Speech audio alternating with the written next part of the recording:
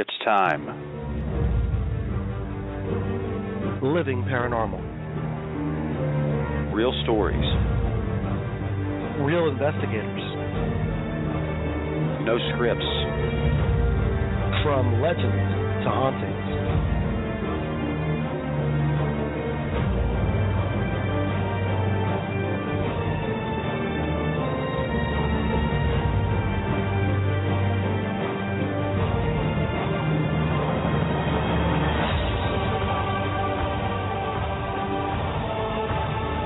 Good evening, everybody. My name is Rob. And I'm Jason.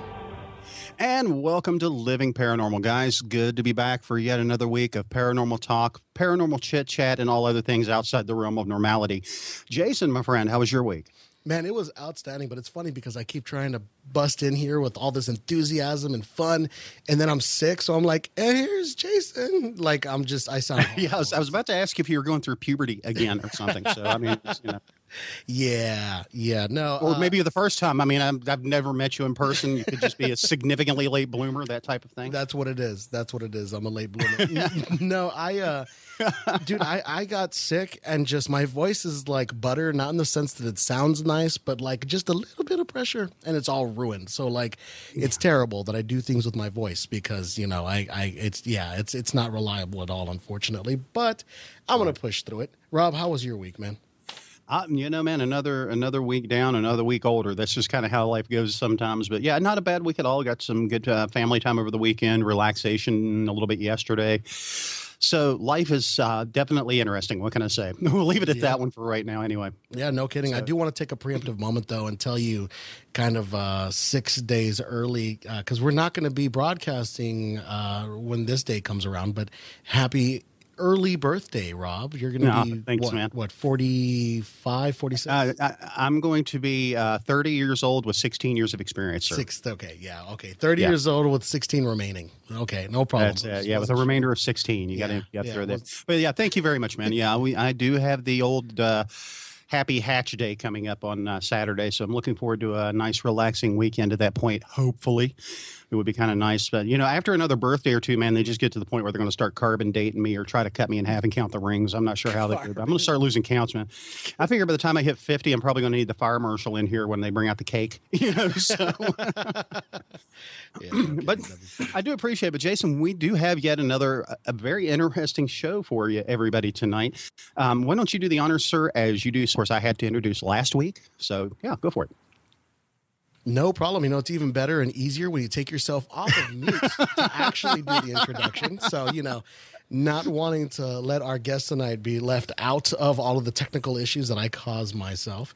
But I do want to actually take a moment to welcome, as Rob and I were speaking with our guests before the show started, we mentioned that we do enjoy all of our guests. We've had a whole bunch of remarkable guests. I was about to say 100, and that's actually true, over 100 remarkable guests. But we love it when we get another person out in the field that's actually been in the thick of things and is out on the front lines, as Rob likes to say, of the paranormal. And so today we welcome a seasoned professional investigator here, the founder of F.E.A.R Paranormal, Miss Selena Roane. Welcome to Living Paranormal, Selena. Thank you so much for coming on today, ma'am. Hey, how are y'all? I'm doing fantastic. Actually, I'll tell you what, I tell most people, better than I should be. Yeah, I'm just living the dream. That's all I'm doing. Just living the dream every day. You know what? That's what you got to do. Yeah, any day above ground is just a good day. So I'm going to roll with that. I'm just going to look at it that way and move along. There you go. And if not, I'm sure my friends will come looking for me. So that's it's true. It's okay. You have a lot of friends that would come looking for you if you did cross over. Exactly. That's the thing is that people ask me, if you ever died or disappeared or like if you were missing, would your friends come for you? I'm like, they would come in two waves. One to try to save me and two to try to communicate me after I'm dead. So yeah, pretty much. It's funny how we kind of collect. I'm sure you have a ton of friends that are like that too, Selena. It's funny how we get that kind of group of people around us. Oh, definitely. They're like, well, you know, if you died, you know, come back and talk to me, because that's exactly what I said to my best friend when he was, you know, whatever. I had to watch him kind of die or whatever. And I was like, dude, you know that if you want to come back after, you know, you cross, then you can always come talk to me. And, you know, he's done it. So, oh, that's awesome. Well, yeah, they take you up. Yeah, people will take you up on the invitation. So, yeah. Yeah, absolutely. He did. So, absolutely. It was cool. Right. All right, good deal. Well, I guess a good starting point, Selena, and this is where we normally like to start out with our guests when they come on. What actually first whets your taste for the paranormal, as it were? What brought you into this wonderful field? Well, I mean, I've had experiences like all my life. Starting out with deja vu when I was pretty much a little kid, and I just kind of blew them off. I didn't really understand what that was all about, and then I started having these weird dreams that would come to pass, and it would cause people to actually lose their lives at some point, and it started making me have issues with thinking that my dreams were causing these accidents, were causing these things to happen. And I kind of shut down for a long time. Well, then skip to 2004 and I lost my mom, and that like totally devastated me, but I wanted to learn how to actually communicate with her on the other side. And so I pretty much stayed home and watched ghost shows, every single one. Anything that had paranormal in the description, it was on. And I wanted to learn everything I could so that I could contact my mom. And I started doing like investigations with the Kling brothers here in Texas. Nice. Yeah, and so I would go to their events, like at the Lexington or the, Old Yoakum Hospital or, wherever they had one, I would go. And I guess my impression of Brad impressed him so much that he asked me to do a project with them. And I got asked to do, it was Shadows on 66. It was a documentary with them and Chip Coffey. And, in the midst of this, I lost my best friend, and I had my real first, in the flesh, I guess you could say, paranormal experience, taking care of him. And that just catapulted me even further into the passion that I have for the paranormal and the questions that I have, still.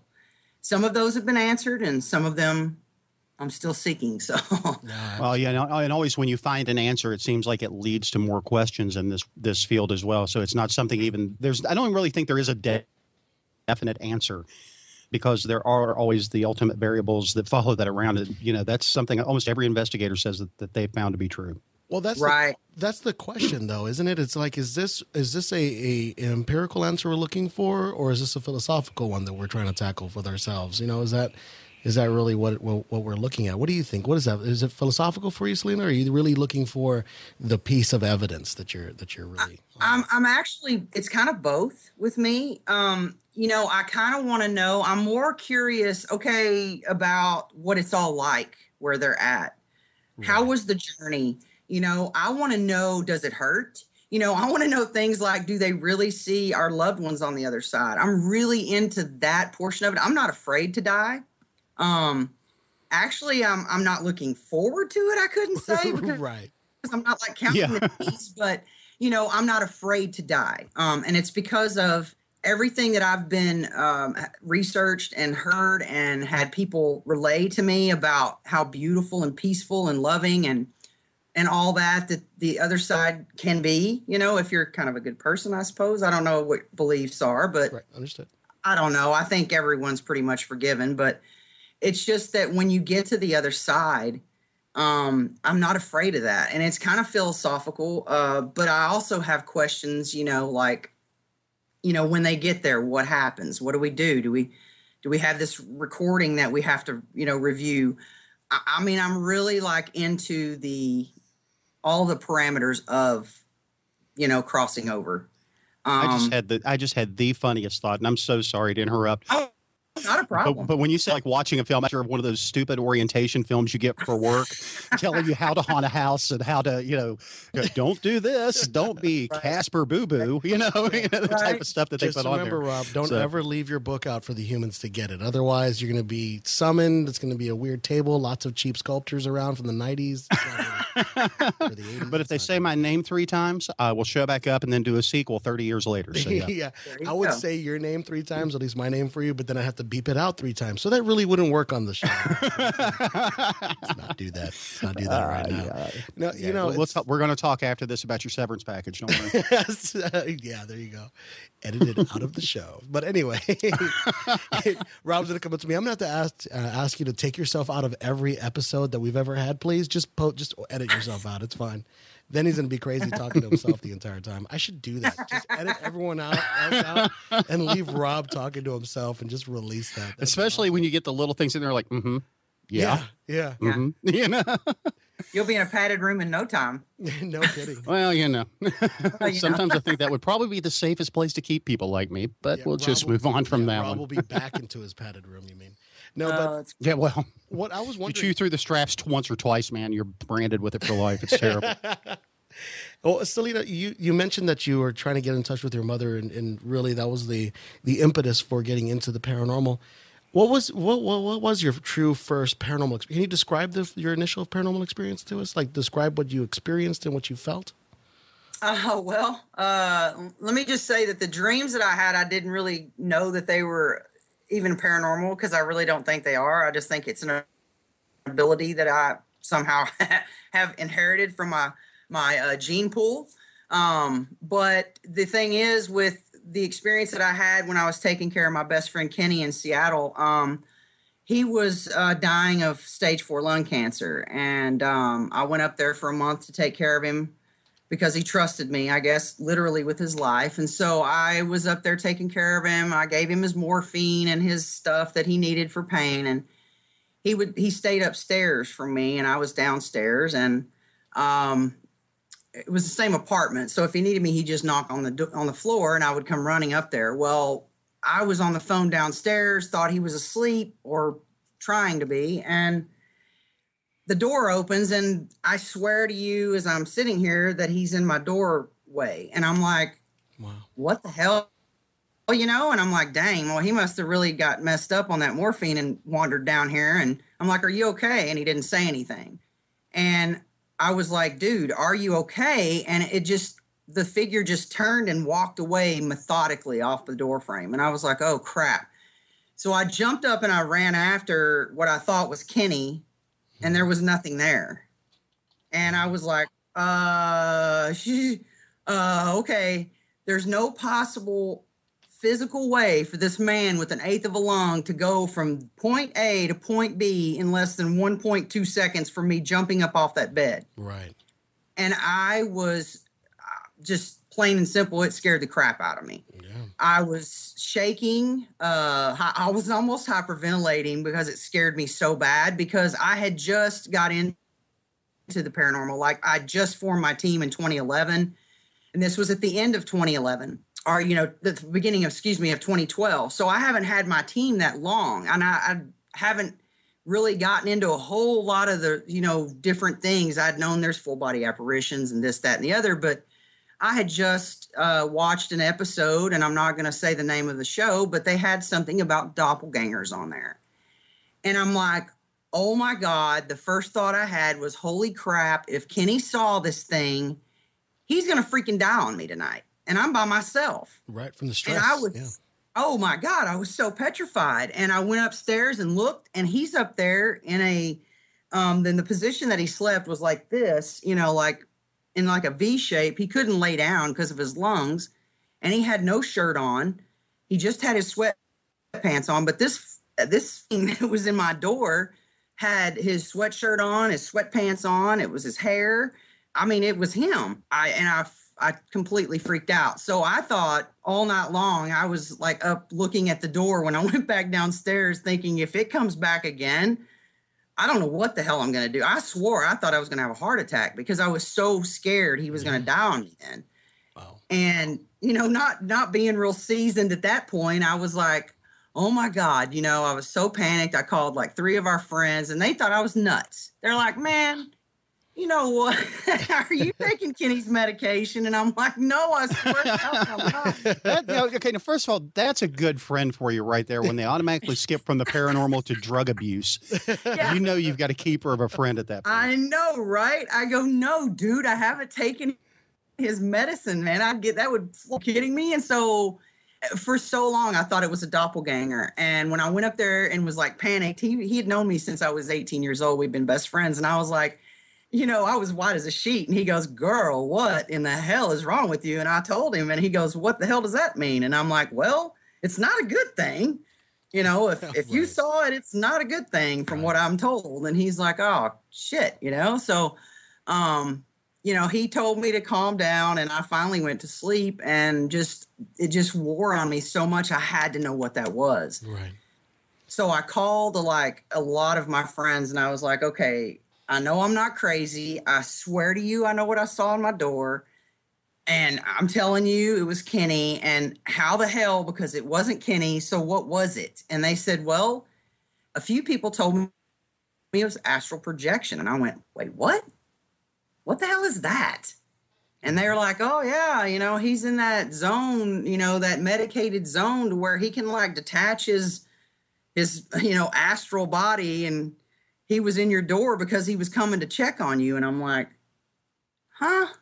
Right. So I'm like, okay, this crap just gets crazier and crazier. Right, exactly. Next thing you know, you're gonna tell me alien came and just took his soul out and put it in front of me. Like, what are you talking about? Yeah. I mean, seriously, I really thought, okay, this field is like Lulu because right. If I could have been doing that crap, why would people be doing acid if they can astrally project by just chilling out and popping their self away from their other self and floating wherever they want to float, man? I'd be in Seattle and Portland all the time. I've actually thought that too, where I'm like, man, why am I here? Am I just really bad at astral projection? Is that what it is? Am I just sucks. In all honesty, though, Jason, you probably learned the astral projection at the same time you figured out how to run a station to do this type of work. Because if you make the same number of mistakes there you do here, man, no, you'll end up in downtown. You'll end up in downtown Baghdad if you try it. So be careful, okay? It's sad when you're too fat to astral project. You got a problem. When you're about to astral project and your body's like just going back down to the chair. I can't pop. Yeah. Wow. Damn it. It's like, Rob, come give me the stuff that we're supposed to be saving for a special occasion. Please. I need something to help me out. Golly, this is great. I'm just kidding. Living Paranormal, we do not endorse drug use. But did anyway. we ever even though we've mentioned it twice already. So not illegal substances. By all means, use all the legal things you want. But anyway, you're right. Going forward. No, but that's actually a very powerful moment to have. You're talking about taking care of somebody. You're looking after them in a life or death situation, literally. And then to have that foundationally shaking experience. That's Yeah. Welcome. To say the least, and then, to know that he's been with me a couple of times and I've even got his voice on audio. And it was so crazy because I had just gotten my portal and my SCD-1 and I was just trying it out, just kind of messing around. And I was like, I need my spirit guides. I need, everybody to help me find Kenny Mosslander. And I said, I just want to make sure he's okay. And then you hear this guy go, absolutely, and this lady go, done. And then you hear some other guy say something. I couldn't make it out. And then I go, Kenny, like I'm calling to him. And then you hear a car horn and his voice go, Kenny, what? And I was like, uh-oh. So I sent it to his brother because, sometimes you want it to be that person so badly. Right. Yeah. Confirmation. That your mind screws with you and you think, oh, yeah, that's them. But I sent it to 3 people and said, I didn't tell them anything. I said, tell me what you hear. And his sister-in-law calls me and she's like, I don't know how you did that, but that's his voice. And she was in tears. And, wow. It completely, I was like, that is awesome. I told him to come and talk to me. I told him and he did it. So, I mean, that was life-changing. So, there's 2 reasons why, I'm actually so passionate. It's my mom, and she kind of drives me every day to be better and do cool things and try different stuff. And then Kenny, that just pretty much told me that, it can be possible for your loved ones to actually communicate with you when they go to the other side. So that was so cool to have that validation. I can't think of any 2 other better reasons to do it. Love and friendship; those are excellent reasons to do it and to do anything. So that's a fantastic answer. If I can ask you a question, Selena, you've brought up that your mother and Kenny, but And you mentioned earlier that your personal beliefs, if you correct me if I'm wrong, are that if you're a good person, you go to a better place. Is that right? Okay. I think it's, yeah. I mean, yeah, pretty much. I mean, not so cut and dry, not so black and white. Not so simplistic, but to simplify it down to the best basis possible without being insulting. What I was wondering is, and I've had somebody ask me this, so I want to know how you would respond to it. And forgive me because it is a difficult question to answer by its nature. If someone that you love has passed on and you want them to pass on and move into a better place and go to a better place, how do you feel about them in some form being here in the earthly plane or area? Do you feel that they're missing out on heaven, or do you think they're in two locations? How do you reconcile that personally? Well, I have a really good friend that kind of knows what it's like to talk with the dead. And he always tells me, because I was so concerned about why it took so long for my mother to even come to anyone with a message for me. And I was like,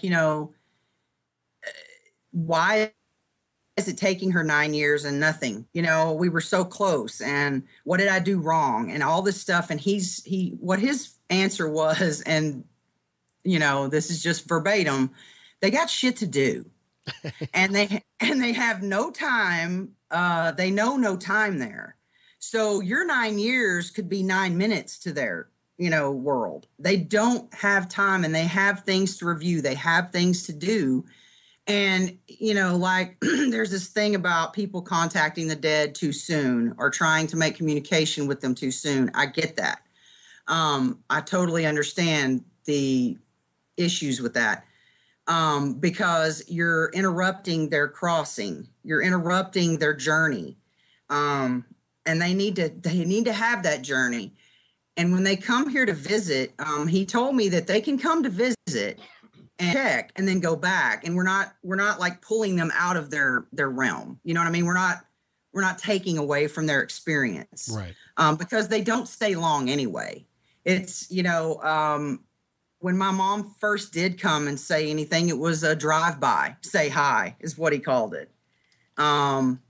And she just said, hi, tell my baby I love her. And then boom, she was gone. So it's not like that. I don't feel like I'm pulling them out of their element, or their realm that they're in. I think that, if I don't call on them all the time, I don't call on them anytime, actually. The only time that I did was just to see if I could, with the SCD-1, I was just testing to see if I could get anything. And that was just a once in a thing. I don't go to every investigation, go, Kenny, are you here? Mom, are you here? I don't. Right. I don't try to do that because they have things to do. So no doubt. I just needed to know that they were okay. And once I know that they're okay, then they need to go about and do their thing, and I'll see them when I get there. Now, I wanted to kind of ask you something, and this is going to take a little bit of theorizing. So we're going to be kind of looking at a theoretical situation. Okay. But you had mentioned you believe that these entities are just able to come back and pay visits from time to time. In your opinion, where does that rank with long-term hauntings? Are they going to be a more residual type haunting? Or and I mean, when I say residual, I mean only residual, no ever any type of intelligence? Or do you believe there are people that just don't want to let go of this realm? Some people I don't think want to let go of this realm. Kenny was not wanting to let go of this realm. I knew that when he was on his deathbed. He fought tooth and nail not to go. And, he told me several times, I will be back to visit. I'm not done. But my mom, on the other hand, I told her, you fought so long and hard, you know what I mean? You just need to go and be at peace, and you deserve that, And so I don't think that, and when my mom did come back to visit, her words were, because she suffered with lupus most of my life. I think she was diagnosed when I was 5. Wow. And wow. Yeah, she had all kinds of stuff. She was the toughest woman I've ever met and known in my life. She's totally my hero. She's better than Wonder Woman or Superman or any of them. And, when she came back to this place, she apologized for it being so long, but she also said, every time I come back to this realm, it reminds me of the painful cage my body once was to me. And that totally made sense as to why she wouldn't be so in a hurry to come back and visit. You know what I mean? Because she's not in pain, and she was in pain most of her life. She had lupus when she was 13, but back in the, early, late 50s and early 60s, they didn't know what the hell lupus was. Yeah, no kidding. And so when she got diagnosed at 21, I mean, she was told then that she wouldn't make it past 26. And she kicked so much butt that she was 52 when she passed away. Wow. So she showed their butt. It's just tough. years old. Yeah, that's a strong woman, strong person right there. That's amazing. Yes. She's a strong spirit from what I hear. But yeah, I don't want her to, that's when I told her before she passed, we had that talk. Thank God that I had that talk, because I didn't have any regrets. I got everything I wanted to say out. And, I told her, you deserve peace. You deserve not to hurt anymore. So as painful as it's going to be for me, it's okay for you to go. I want you to rest. You look so tired. You know what I mean? She was just beat from everything that she had been through. So I don't want her to come back and remember that. Yeah, and that's a great expression of love on your part, that you're willing, and looking at the person saying, I understand. And although I know I'm going to miss you, please, move away from the pain, move on to what's awaiting for you. That's a great statement of love. That's a very non-selfish look. So yeah. And it actually, I just lost my father back in September, so I know how you feel about that. So it's tough. It really is. It's a rough one. It really is. It's the toughest thing that I've ever had to deal with, and it almost made me to a point. It hurt so damn bad that I almost was numb to anything else. Like, it didn't touch it. Like, I'm like, yeah, it's sad, but it's not my mom. And Kenny passing away and me watching, my best friend that was, energetic and always working and always moving and always having fun and being the life of everything, to being an old man. I mean, old 90-year-old man, and frail, and just, it killed me, and so the numbness I wasn't numb to that, because definitely, that was a life changer, but, I had to do what I had to do to help him as well, because like I said, the man and I had been best friends since I was 18, and we've been travel buddies and all kinds of stuff together. So, you do things like that out of love and friendships. Yeah. That's just how my mom raised me. So, that's very, very true. And it actually ties in excellently to one of the questions that was asked in the chat room. The question was asked by Kim, who said, do you think they might need your help to cross over? Do you think they need your help to cross over? Do you think you were just trying to give another little gentle push or say your goodbyes? Yeah, I was just saying my goodbyes. I would like to think that I'm powerful enough to help people cross over. I can, try to guide them to the light, but I can't make anyone cross over. I would like to think that they would do that, but sometimes they may not be done here. And I don't know when that is. That's for each of the spirits themselves to figure out when they're done here and want to cross.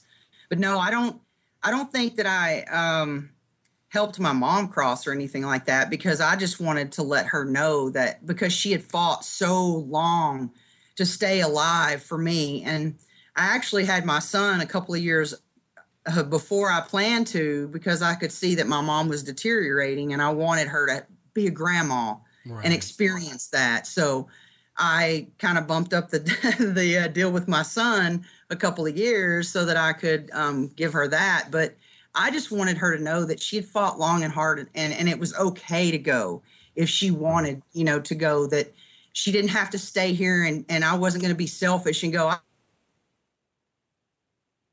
I don't care what you're going through. You can't, because she had suffered long enough. I mean, I'd watched her my whole life, and it was just, she was just broken and tired, and I could see it in her eyes. And it wasn't fair to say, just please don't leave. It was just not fair. So I just had to give her that, and I wanted to take care of Kenny to make his last days as comfortable as they could be.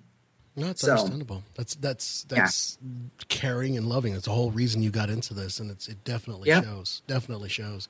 You know, when you started getting into this thing, because we were talking about a few moments, we were talking about the you first getting into it, and you mentioned that the experience you had with Kenny, with your friend, happened shortly after founding your team.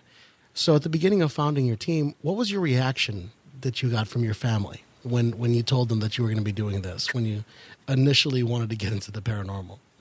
Well, all of my cousins and aunts and stuff were like, wow, that's really cool. My cousins were like, I want to go with you, man. That's so cool. And all this other stuff. And then my dad's like, you have lost your damn mind. You know, my dad doesn't believe in it. And I'm like, dude, I swear to God, he's like, my dad and mom were 16 and 17 when I was born. So he's a, you know, I can say my dad and I are friends. And that's pretty cool. We tell each other jokes and mess with each other. But I'm like, dude, I'm going to come and slap you so upside your head if I go before you and make you know that it's for real. I'm not just crazy, but he thinks I am nuts. I mean, he does. He does. My other family members, it's great. My son thinks it's cool. He's actually a junior investigator on our team. And of course he doesn't go anywhere if it's not just like really like low key. Yeah. And my wife, she like supports me fully.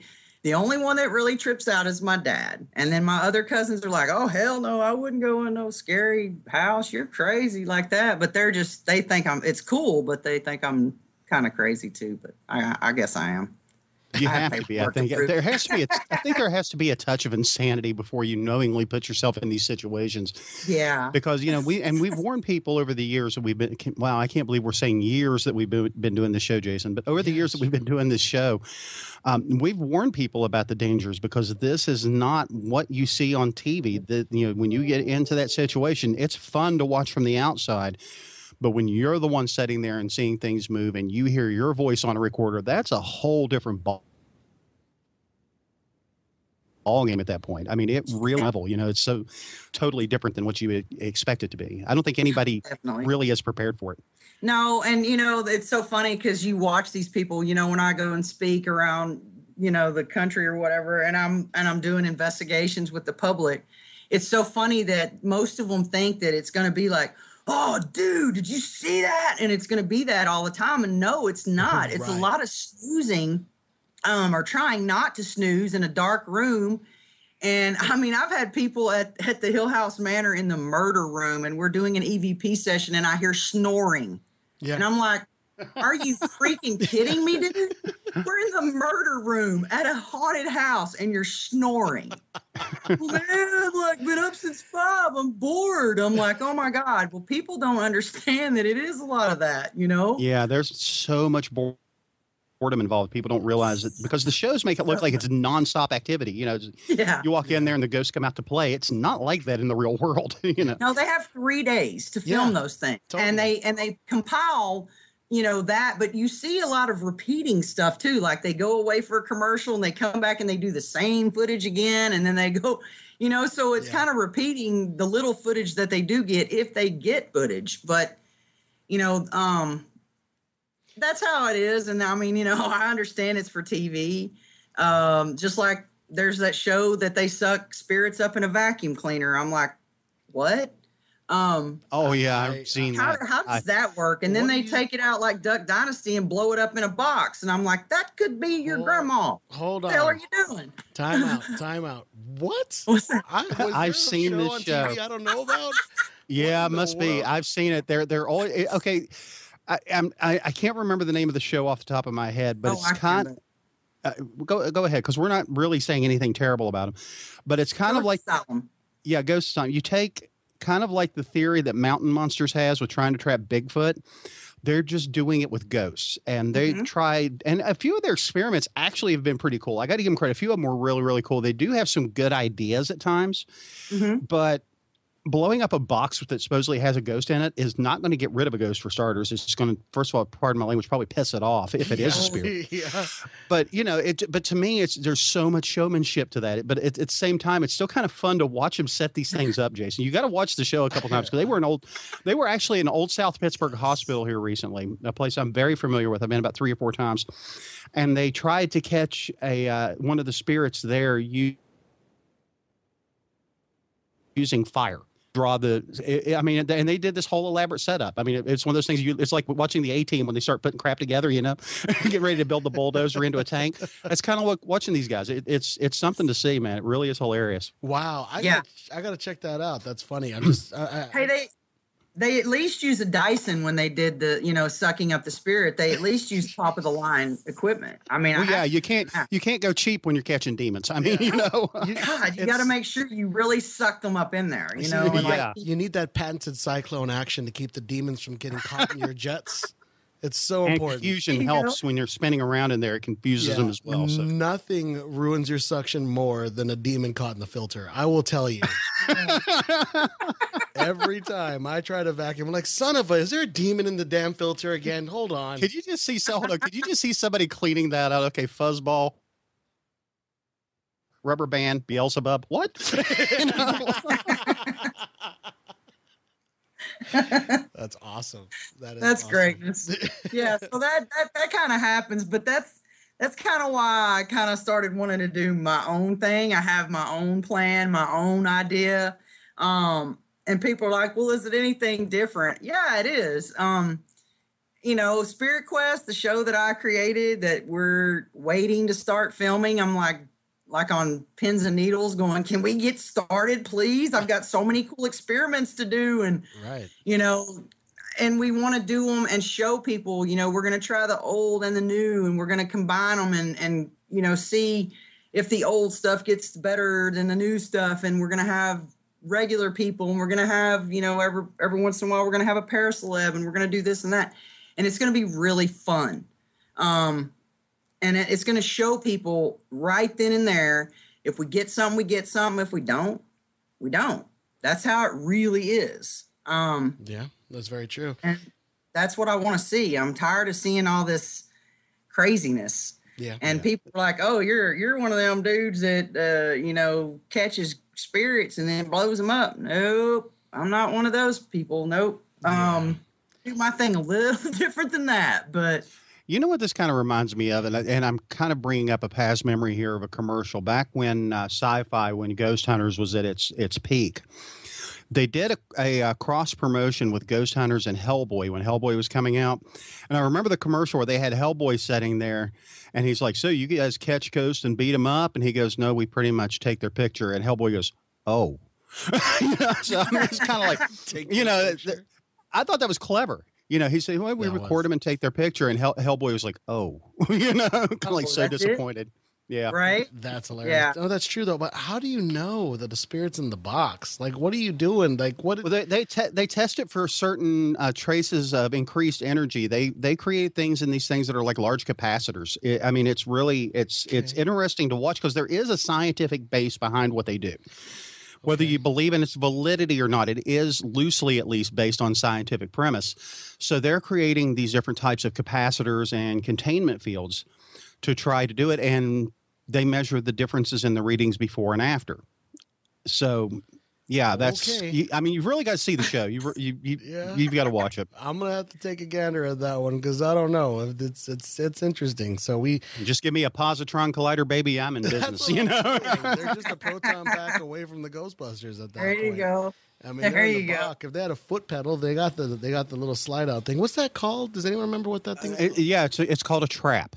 It's just literally. That's what it's called. Okay, it's called a trap. Yeah, that's it. I wasn't sure. How in the world did we start talking about Ghostbusters? That has never happened until we actually started talking about actual Ghostbusters.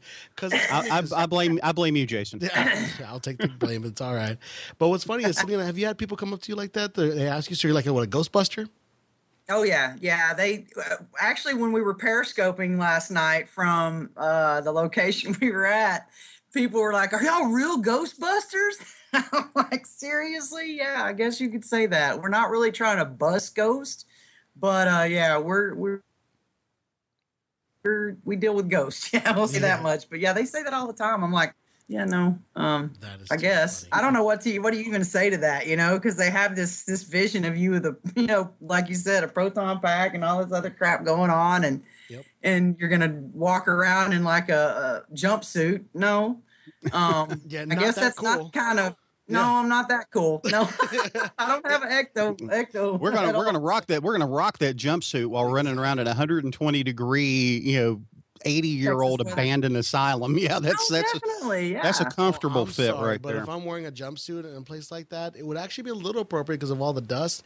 But I'm going commando. I mean, I'm sorry, it's way too hot to be wearing. Jason, I just honestly have this feeling if you're ever wearing a jumpsuit like that, it's going to be orange. You know, you know, Rob, what I was wanting to know, what disturbed me for a moment was that I talked about going commando and you talked about getting a feeling. So let's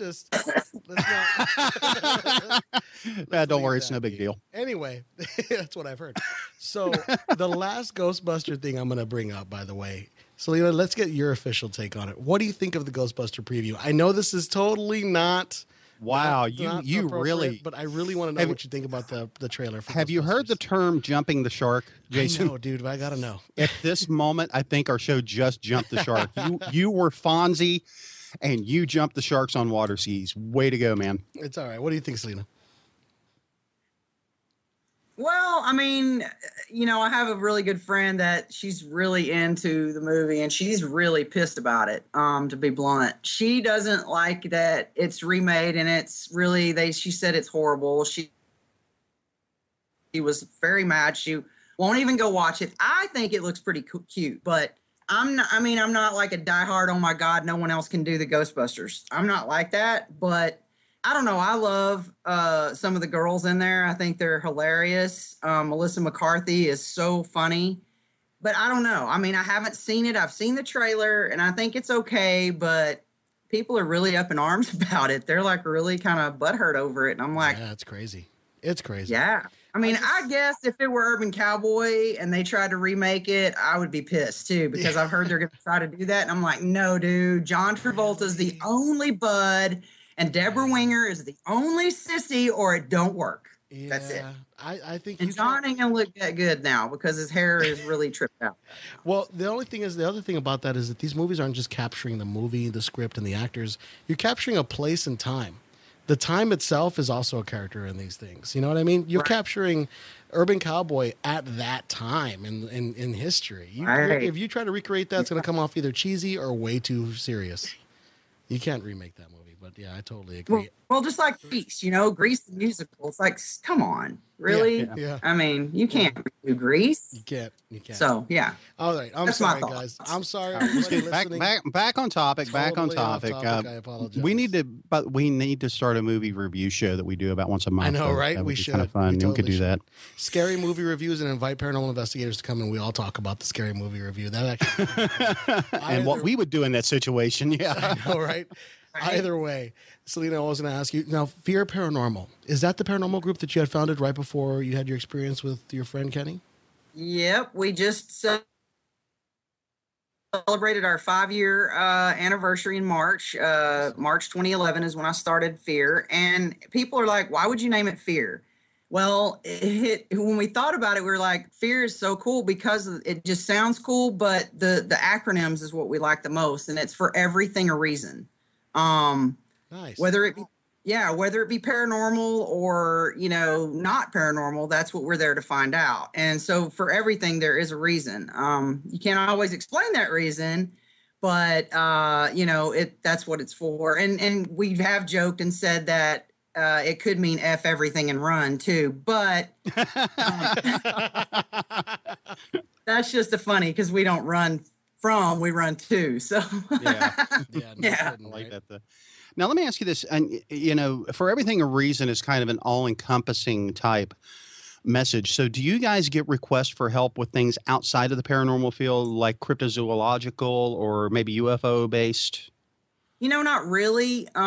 Never really, and I'm not really big into the Bigfoot thing yet. The UFO thing has always been an interest of mine because of, Kenny and I used to sit and watch X-Files and the UFO shows and anything alien when he was alive. He would freaking this will age us, but he VHS taped every freaking alien show, and I would go over and we would sit and watch those in South Park, mix it up a little bit. So, got to have South Park in there. Yeah, got to have Cartman and all them in the midst of my alien shows. But no, we really don't. However, the first case that we did with our brand new DVR system, we were so excited to have. We caught an anomaly that we weren't sure what the hell it was. And when we showed people, they said it was a flying fish or spiral orb. And when we looked it up, it was more extraterrestrial than paranormal in nature. And I'm like, whoa. So we were looking for ghosts, not ET or any of that. So it was kind of weird, but we really don't get a whole lot of requests for that. Have you ever been on a location, though, where you've run into something besides the spiral? I mean, you've actually had a physical interaction that you felt could have been something based off of a cryptid? No, not really. I don't do camping, so I can't. I don't really like to camp. So I don't get out in the woods much to even get near Bigfoot or even see any UFOs or anything like that. So I've never really had anything like that. Well, the reason I asked, we were helping out with a conference in Prestonsburg, Kentucky a few years ago, and we were actually doing the battlefield out there. And we got over close to the tree line, and we heard some noises in the trees and actually had a rather large branch thrown in our general direction. So at the time, I thought it could have just been somebody messing around, but I've got a friend, Jody Cook, who is a cryptozoologist that specializes in Bigfoot in the Ohio valleys. And he said that's very territorial behavior for the Bigfoots in that area. So it was a good thing that we did turn around and walk away when we did, Wow. I did it not knowing somebody was over there shooting up and had a gun on him or something. I didn't want to mess with the whole deal. But now going into with F.E.A.R. Now, do you guys primarily work with the more historic locations, or do you do a lot of residential cases as well? We do a lot of residential cases. We've kind of had a slowdown, I guess, lately on residential cases. In the last residential case, we got really upset because I think they were more into let's have them entertain us for a Saturday night. Oh. Yeah. And we find that quite a bit. And we were not happy. So, but that's kind of what happens. But we do events and fundraisers and things like that for the public to actually, get involved. I'm actually going to talk to somebody next week about doing one here in Texas, and we've got another thing going on down in Galveston we're trying to set up. But we try to do publics and fundraisers a lot, but we do a lot of residential cases. Well, what else are you thinking of doing in Texas coming up? Because, I'm a local, so I might be able to head out to some of those. It'd be kind of neat. Although using the word local in Texas is kind of hard. Local 700 Yeah, it miles. is, because it's definitely not a short drive anywhere. You're 5 hours for me, and that's still not even close to the down there in Corpus is 8. So it's like people go, "You gonna drive over here?" And I'm like, "Dude, do you know how big Texas is?" Yeah, because I can drive 8 hours and go through like 6 states over here on the East Coast. Yeah, right. I mean, legitimately. I drive 8 you hours. You do 12 if you go up north. If I drive 8 hours, I'm still in Texas. Yeah, I haven't even gotten out. Exactly. That's not even a lie. But It's so stupid. I can't even stress to people. They don't get it. And I'm like, how do you go from Pennsylvania to Jersey all the time? They're like, it didn't take long at all. I'm like, what? Mind blowing. But it's like boop, boop, boop, or whatever, up there. But we were thinking about doing something with Dash Beardsley in Galveston. Yeah, we've had Dash on the show before. Yeah, he's really a cool guy. And we're working with him on a team building thing for right now. And then after that, we're going to talk to him about doing something in a public event down there. He's kind of taking a little break from Wake the Dead because of the last one he had. So, we're not going to have the convention to go to this year, but we're going to get something together with him and just have like a small event for F.E.A.R. Houston to host. So, well, that'd be because we have F.E.A.R. Dallas, F.E.A.R Austin, F.E.A.R Houston, and we just added F.E.A.R Oklahoma. So I saw that. Now, if anyone's actually wondering what she's referring to, she actually is, of course, the founder of F.E.A.R Paranormal. If you're interested in more information about F.E.A.R Paranormal, you can find them over at F.E.A.R Paranormal.com, both spelled the exact same way. You can also find, and y'all are also F.E.A.R Paranormal Society on Facebook, correct? Yep. That's also y'all as well. Right. So you can find F.E.A.R Paranormal Society on Facebook. The links to both of those sites will actually be in the show notes, in addition to me sending them just now to the chat room. So everybody in the chat room will be able to click on those links and it should open in a brand new window. If not, come back. Come back to the show. Don't leave. Come back. No, I'm just kidding. But no, if you want to keep abreast of what it is that Selena's doing with the upcoming events, if she decides to have something here in Texas or maybe even a little bit in Oklahoma, now that you have F.E.A.R Oklahoma, that'd be great. So you just go ahead and check on FEARParanormal.com for the latest information for Selena and her team. So that's great. F.E.A.R Austin, I saw that. That's just north of me here in San Antonio. Right. How did that start? How did you get a chapter in Austin? Well, I had some people that live in the Austin area that were very interested in starting up, a branch. And I was like, they're very trustworthy people. They're very good investigators. I'm real picky about who I add and who I put on my team because I've protected F.E.A.R very well with our reputation. I want to keep it that way. I want to keep it upstanding, good reputation. So I'm really picky about who I do put on the team. I have two really great ladies in Austin that head it up, and that's Lydia Baristecki and Rachel Sosa. And they are both amazing ladies. They've been doing talks around Cedar Park at the libraries, trying to get people interested in that area about the paranormal. Nice. They've done all kinds of stuff, library talks. They went to a city hall talk one time and presented stuff about the paranormal. They're just really, really good at what they're doing. So I was like, I had no problem, putting them on my team. I'm very proud of that, actually.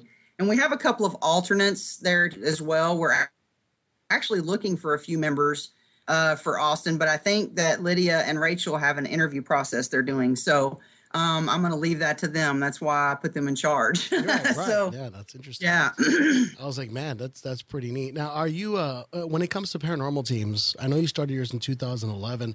I've been doing it since the 90s. Rob's been doing it since the 80s. So I was still, I don't know, learning how to tie my shoes when he was doing paranormal stuff. But and he was still trying to learn that same skill when we started the show 2 years ago. So. Yeah, actually, I've almost got it. Almost got it, guys. Thanks for Velcro. The fox thanks to Velcro. goes around. You know what, dude? Seriously, I had Velcro shoes for like forever. True story. I'm not even kidding. He never showed me. He never told me. And you know what? It's true. It's true. Yeah. I had Velcro up until I was 13. I'm not even lying, dude. 13. Isn't that horrible? I could not tie a damn knot. And my dad can tie like 30. And I'm like, one knot. I'm still trying to figure it out. So, yeah, I had Velcro for a very long time. Anyway, moving on from that. Where was I going with that? Robbie totally derailed me. I was going to have go with no somewhere. clue. And I just lost it. You sound like me with my ADD. It's like when I do presentations, I have to like seriously have an outline because sometimes I'll just go off topic and I'll be like squirrel. So I have to bring myself and reel myself back in, Yeah, we call that ADOS, attention deficit. Ooh, squirrel. Yeah. So yeah, there you go. works out really well. Yeah, exactly. I've actually done a few library presentations myself as well, and whenever you're doing those, I like to have that outline with me, that almost like a script. But then, of course, I deviate from it like I do from the show because, as it is, doing 2 hours every week is an interesting situation in and of itself.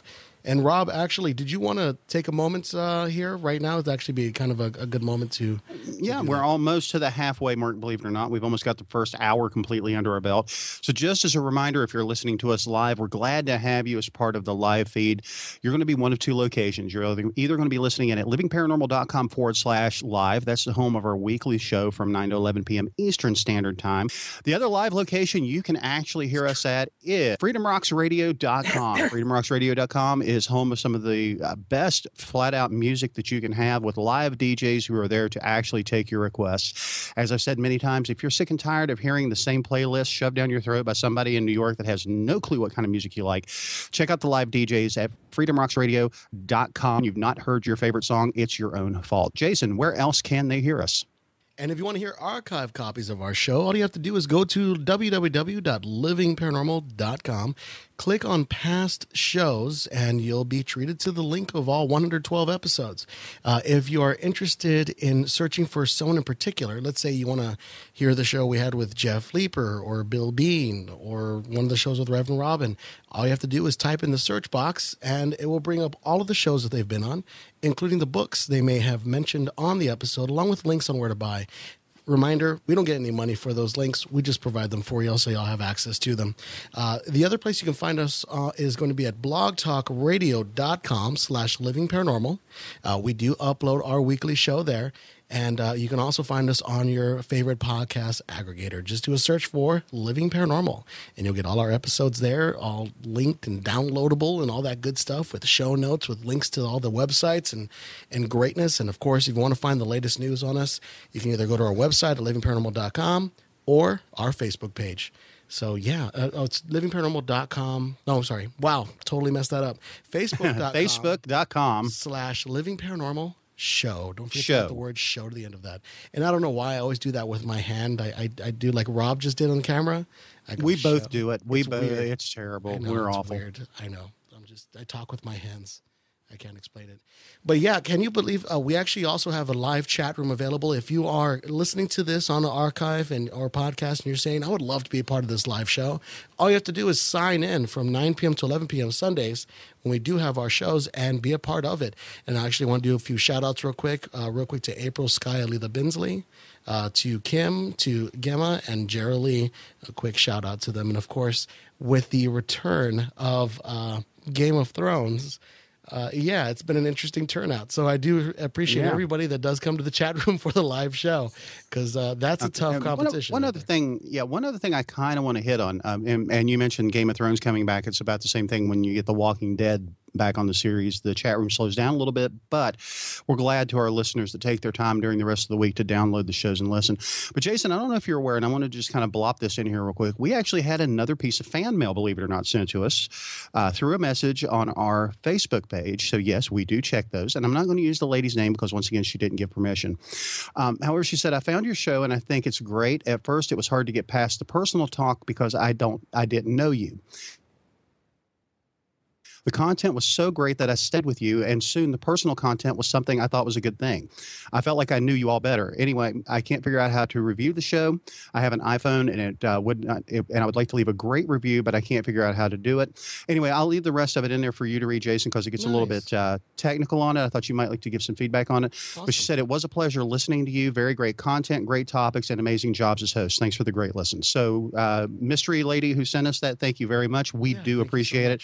And we honestly do review any message that we get sent by our listeners as well as our guests. So just so you know, we're still on top of things. It may take us a little time to get back to you because, occasionally we get busy. Real life, 6 kids on my side. Jason is a big kid himself. It's kind of hard to get him actually on topic. But we do the best we can. I have one kid. I have one son. That's all. I got my son, Alessandro, and then that's it. No other kids after that. But anyway, moving on. Just the one. As you were talking about staying on topic. Yeah. Okay. Now let's start out with this a little bit. Now we know that you've talked a little bit about how you like to communicate with the spirits. You actually will, approach them and discuss with them. And this is something we've actually had topic with before, and we kind of discussed about. And it was a question also asked in a chat room earlier. Where is your stance on types of communication? For example, using the Ouija board. And I know that's been kind of a hot topic in the para community for a lot of years.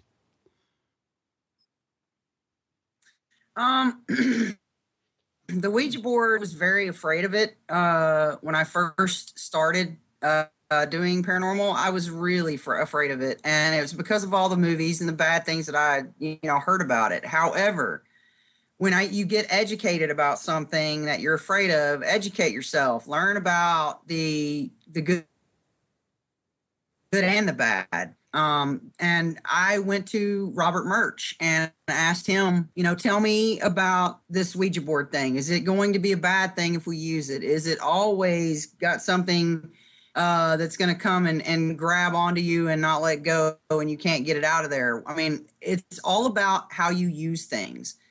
Also, what I was told is these EVP digital recorders that we're doing, any piece of equipment that we're actually trying to communicate and open up that channel of communication with the spirits, it's the same thing. It's proper use. I've actually been in a session with what they called an angel board. They didn't call it a Ouija board. It was a spirit board.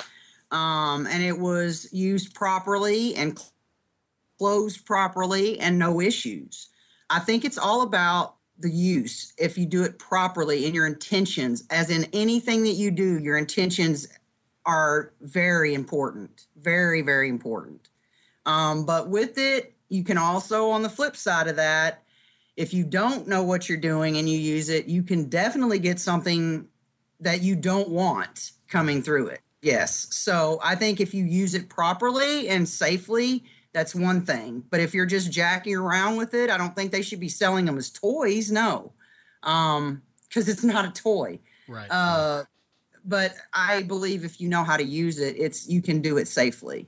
That's true.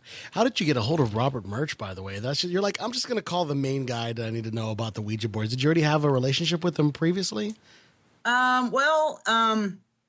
Yeah, he's been on my show a couple of times. I've met him at Phantom Fest. I've talked to him, a couple of times, but I met him actually through Chip Coffee. Nice. Chip and I are it's my home slice. So, but yeah, so Chip kind of told me who Robert was, and that if I needed anything about the Ouija board, that was the person to go to, with my concerns or questions, because he is the man when it comes to the Ouija board. So definitely. Why not go right to the source, right? Right to the person who knows what they're talking about, instead of asking all these other people who give you different, their version of it, their thoughts. I wanted the actual factual, reasoning behind it. That's what I want. So. Yeah, no, absolutely. He's a great source of information. And Rob and I had a harrowing, I should say, but interesting first experience with him. When we actually met him, we were supposed to debate against him about the Ouija board on a show together. So Rob and I against him, so 2 against 1, which was almost an even fight. But yeah. Well, I mean, our main point coming into this is something that you very eloquently touched on, and that's the Ouija board can be dangerous if it is used improperly. And I always likened it to putting a loaded gun into a 3-year-old's hands, because you really are just opening your door and saying, whoever's there, come in, if you don't know what you're doing. And that was kind of our whole point, was taking a very safe issue on it, which, ironically enough, he agreed with, and he believed that it is something that needs to be taught and trained to learn how to do. It's just, I think that we see a little more of a danger in it than even may be there as far as that goes. But safety is always the key issue behind what we preach here at the show. We want people to have the safest experience possible. Now, another good and kind of the second part of the question that was asked, what is your stance on doing something like a seance? I think it's kind of the same thing. It just depends really on how it's done. And if you do it, if the person that's leading the seance is seasoned and experienced and knows what they're doing, I wouldn't feel, scared about it. However, I have seen video of a seance or an energy circle that was being done, and someone was channeling through someone else, and it was very scary. So I don't know that I would want to sit in on one, unless the person that is leading it knows what the hell they're doing, and that have done it. And I need a track record. I need to know that there's been no, nastiness coming out of it. Nobody got, anything on them they can't get off with soap and water. That's what I need to know. And I'm just really kind of hesitant about getting in on those things. But I, as long as the person knows what they're doing, I would feel safer. Let's put it that way. Absolutely. So. I think we can all agree with that. Now, now we know that you've been doing investigations for several years now. Let's talk a little bit more about the equipment aspect of it, because we're kind of, Jason and I guess you could call us, we're technophiles. We love the technology. We like seeing all the bright blinky lights and the toys. And I'm going to ask your question, Jason. I'm stealing this one because I always like this question. Sorry. If you had to take just one piece of equipment with you to do an investigation, only one was allowed, what would your personal pick be for that piece of equipment? Oh, it would have to be my digital recorder. Digital recorder, because it's infallible. You know what I mean? If you get something on that's the deal.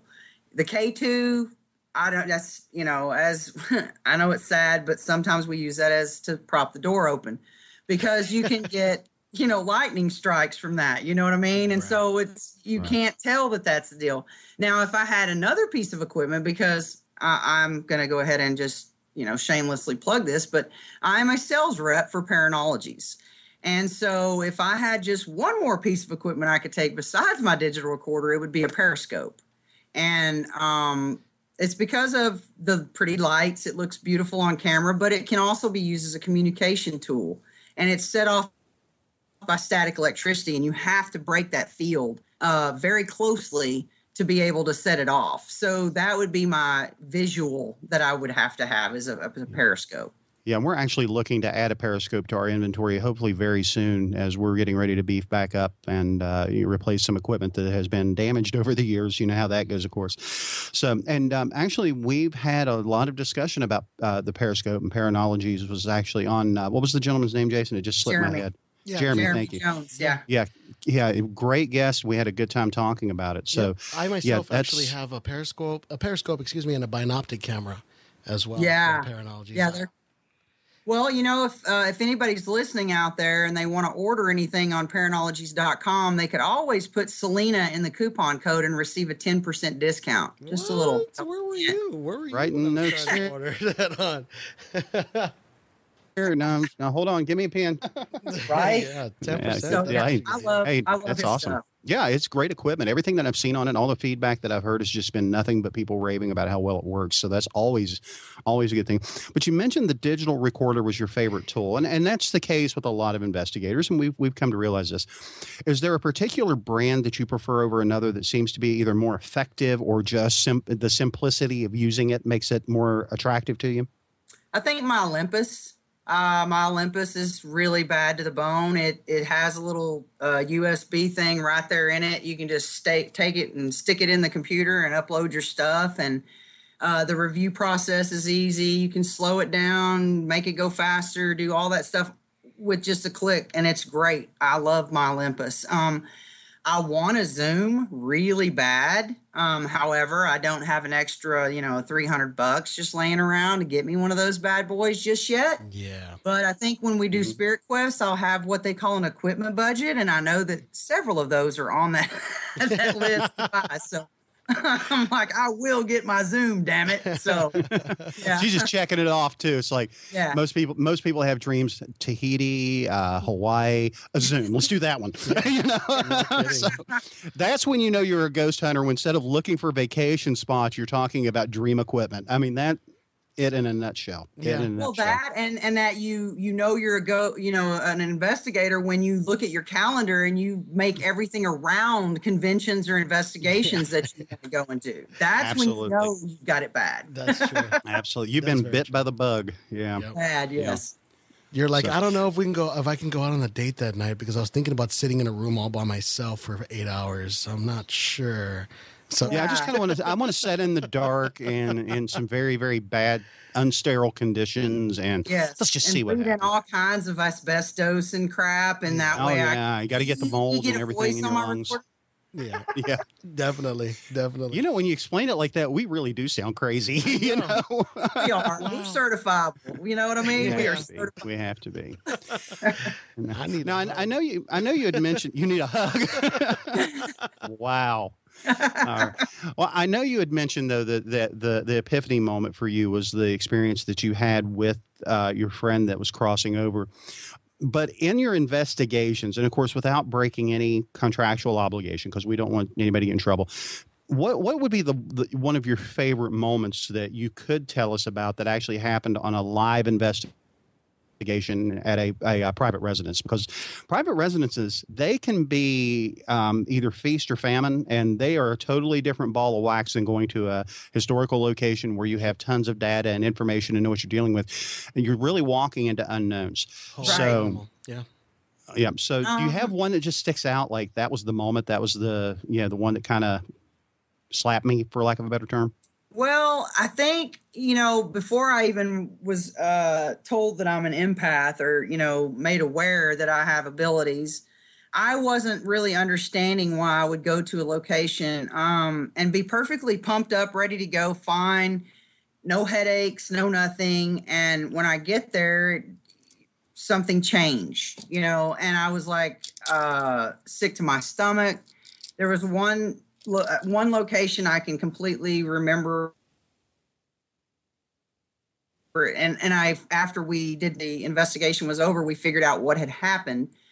When I went into the house, I felt it was really heavy, and it almost felt like anger, instant anger. And then the next thing I know, I'm sick as a dog, sweating, couldn't hold my head up. Felt like I had been hit in the back of the head for some reason because my headache just started pounding. I had to be actually removed from the location and taken across the street and kind of squared up again because I was feeling whatever happened in that location at the time. Now, we didn't know that, what actually had happened until we did research afterwards. And a man had actually murdered his wife in the location and hit her on the head with a blunt object. And I was feeling all of that. That's the one that really stands out to me because I felt the whole thing. I mean, it was like I was sitting on the bed and I was like, all of a sudden I started getting really nauseous, and then my head started hurting really bad. And then I laid down on the bed and I couldn't pull my head back up. I was like, okay, I don't know what's going on, but I feel like complete crap right now. And that's when they said, let's get outside and get you some fresh air because you don't look good. And then find out that that's what had happened in that location. And the people that were living there was just having things like cabinets opening and noises and hearing footsteps and covers being messed with when they were trying to sleep and things like that. So like you said, we don't know what the heck we're going up against when we go to a private, because they have no clue. They had no idea why these things were happening in the home. Luckily, we were able to find out. Luckily, we did more research, further research, because when you do things to homes, it's kind of the old records sometimes get lost. Right. And I've been finding that out. I'm like, okay, what happened prior to the remodel in this year? This is what we need. And sometimes they're gone, just like with our house. Our house was built in the 50s, but because they did remodeling in 1999, that's what it shows on the records. And that's incorrect. So It's really sometimes hard to research, but we did find things to tie it. And we did go back and have someone clear the house and cleanse it. And they've been fine ever since. So. Right. And that's, we find that a lot more here on the East Coast, too, because of with the outbreak of the Civil War, especially in the areas of like West Virginia and Virginia, most of the public records at that point were actually burned with the sacking of Richmond. So you do run into a lot of obstacles. We have a residential case coming up. We can't find jack on this house. I mean, like literally, it really is. We found just the property deed of the current owner, nothing before that. And this is an older home, so I'm assuming that it may have been one of the ones that was actually burned when Richmond was the capital of Richmond was burned. But as an empath, because that's something that I can't even comprehend what that's like. I mean, I literally, when it comes to things like being psychic, being sensitive, empathic, anything of that nature, I'm a brick. None of that happened. One time it happened. Robin loves me of it that I actually channeled something. But my question is, How do you prepare yourself when you're going into especially these unknown situations? Because I know even for us going into a situation that could be potentially hostile, you might be going into a hot spot. You could be going up against, the D word, which is very, very rare. But I mean, there's always the possibility. What type of safeguards do you have to take to not only protect yourself, but to at least defend yourself enough to continue doing the job? Well, you can only have so many protection stones because you start looking like you're smuggling a squirrel in your pockets. It just doesn't freaking look right. You can only have so many protection stones, but we do protection prayers.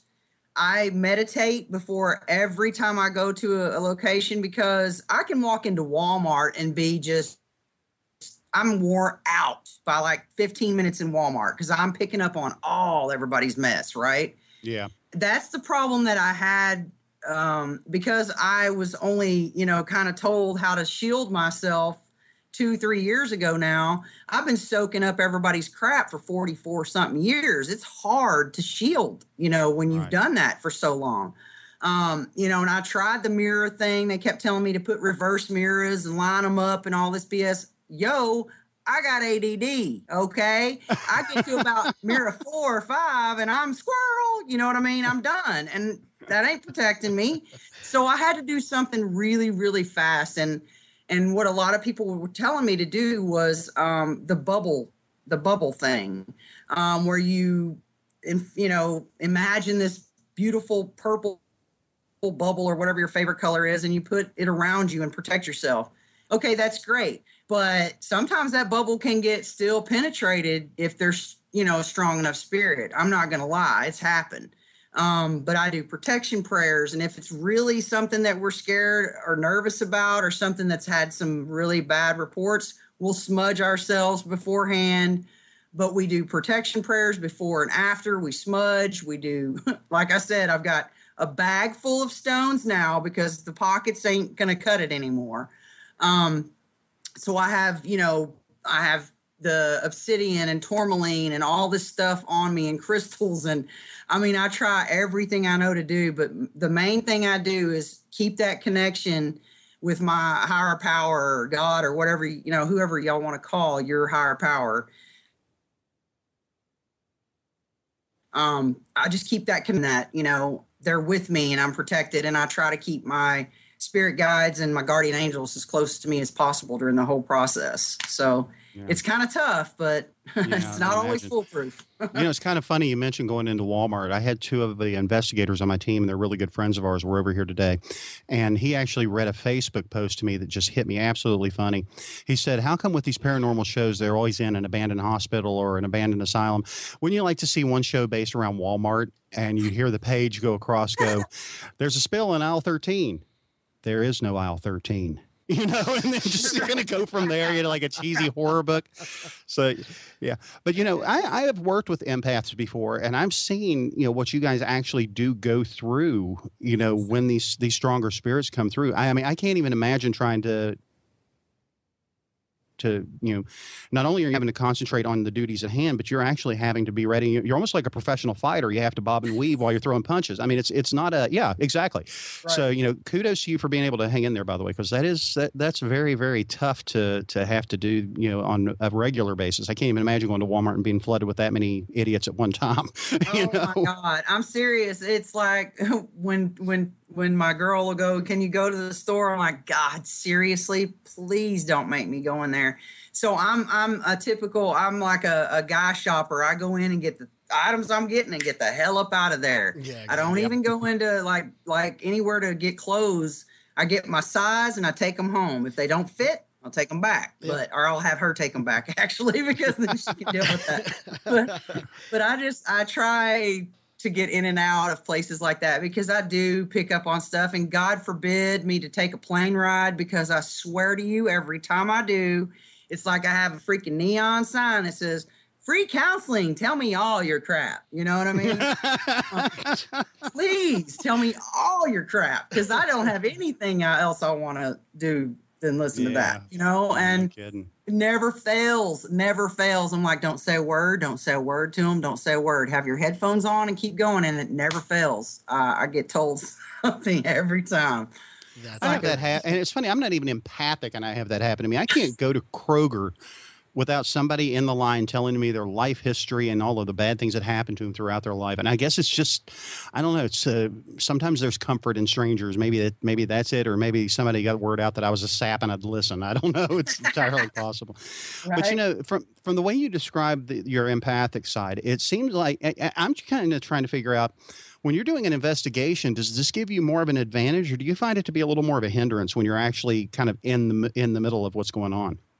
That is a double-edged sword. It could be either or. Just like being an empath or psychic can be a blessing, it can be a curse. Sometimes I would like to just go in there and not be able to feel the spirit, doing whatever. I would like to not be able to feel their emotions, because I'm happy and ready and fired up when I get in there. And some of them are really cranky and they're sad and they're pissed off, and I don't really want to feel all that. I would love to be able to not feel that sometimes. And it does cause me, sometimes it helps, but more times I find it like it could almost not hinder, but kind of limit what it could be, because I'm so focused on what I'm feeling. And maybe even distract from what you're trying to do. Exactly. It's like, with me, I don't really have like an ADHD type of mentality, but I tell people that I'm very much based off of visuals. And you've probably noticed sitting here several times, you've seen my head move to the side kind of quickly. It's because there's a motion over there, and without even thinking, my head automatically responds to motion. And so even in ghost hunting situations, paranormal investigation situations, I find myself doing that. If I see even a shadow that's a car outside, and even I know it's a car, I'm automatically distracted from the equipment. Yeah. I can't even imagine feeling that on an emotional level. It's tough enough. He's like a T-Rex, basically. He's attracted to motion, and when the kids try to get away from him, when he's disciplining them, they just stop moving. And then he just doesn't, Hey, exactly. Where'd you go? Where'd you go? He's like, come back. My arms are longer, and I can do a push-up, so we'll okay, good. Okay. I'm going to call BS on the push-up. My photos didn't happen. Thanks, Jason. Love you too, buddy. No problem. Selena, with all of these things that are hitting you, allow me to jump in for a moment, and Rob's on fire all of a sudden. But I'm sorry, man. This is so interesting to me. This is totally up your lane. I love it. No, it's awesome. I almost don't want to interrupt, but Rob's in the zone. He's just going to drop the mic and walk off camera. No kidding. I'm all like me. No, I'm just kidding. But either way, Selena, what I was going to ask you is, you ever been to the point to where you just like, I don't know if I can do this anymore with all of this interference you're getting with the voices, the spirits, the people's natural affinity to tell you things? Do you ever just want to say, you know what, enough, I'm done, or take a break or anything like that? Sometimes I get overwhelmed, but my passion is so great that I never want to walk away. I don't think I could. I would like sometimes not to feel certain things, but God, what would you have to do to be able to be that numb for me? Because I feel stuff so greatly. Like, it's kind of crazy. I mean, I can be sitting here in my living room and watch something on TV and just tears start rolling, and they're not sad tears, they're happy tears. And she'll look at me and go, "Oh, you're so sweet." And I'm like, "This sucks. You don't get it. I don't want to cry because this little kid is so damn cute." That's I just had a picture of you being the one that cries at the old long distance commercials when they talk to their mom. I mean, no offense about that, but I mean that, because I know people like that. I can kind of identify with it. So that's she called her mom. He's so cute. Look at him. And then she's like over there going, "Really?" And I'm like, this isn't fun for me all the time. I don't cry pretty. I'm not Demi Moore when I cry. I'm talking, it gets freaking ugly. You know what I mean? It's not something I want to do. And then I can't breathe for an hour and a half. It's ugly. So that good hyperventilation cry going on. Oh yeah, the snubbing. Oh yeah, that's great. That's so pretty. I remember that. That took me back to a good beating I got when I was a kid, actually. All I remember are bad carpets and worse furniture and just a feeling of pain as I'm going. And you know the line that always got me? You better shut up, boy. I'm going to give you something to cry about. Yeah, there you go. Oh, yeah. I was like, I already got something to cry about. Oh, no. What you crying about? That is great. I ain't even started yet. I'd be like, Jesus Christ, man. Yeah. Oh, man. Wow, we have just been all over the field tonight. I don't know what's up with us. I know. It's fun. But anyway, it's nice to take those. It's fun. It is. It's nice because we actually learn a little bit more about the personalities behind the people that we have on. And that's something that we love to do, is because we get to know more than your story. We actually get a little piece of what makes Selena Selena. So that's part of the reason that we have this unusual form. And at least that's my story, and I'm sticking to it. So, but you know, being an empath and investigating and doing it on a semi-regular basis, do you find yourself having to take breaks at least from it? I mean, having to take 2 to 3 weeks away and just say, look, enough. I've got to seal myself in the room. Let's binge watch something on TV and just shut down for a little while. I mean, is that the situation you get into often? Well, definitely. I spend a lot of time alone. Thank God I'm a stay-at-home mom. Because once he goes to school, then I have time to decompress and do my thing. And staying away for 2 and 3 weeks is really good for me because it does give me the time to recharge. Because it is draining. I mean, I just got back last night and I've slept all day because when there's so much activity with spirits and everybody's emotions going on in the room and stuff, I get completely wiped out. Yeah. And I have to definitely recharge. So I like the month of June, I think I'll probably be going to Portland to investigate this really cool place out in the middle of freaking nowhere. But it's Oregon, so it's going to be gorgeous. But, you know, I just have to take these breaks. It's just good for me because it's too much. If you do it every single weekend and you deal with it every single weekend, you get burned out really bad. Yeah. So I take a break and then it's all new again. You know, it's like, oh yeah, I'm excited again.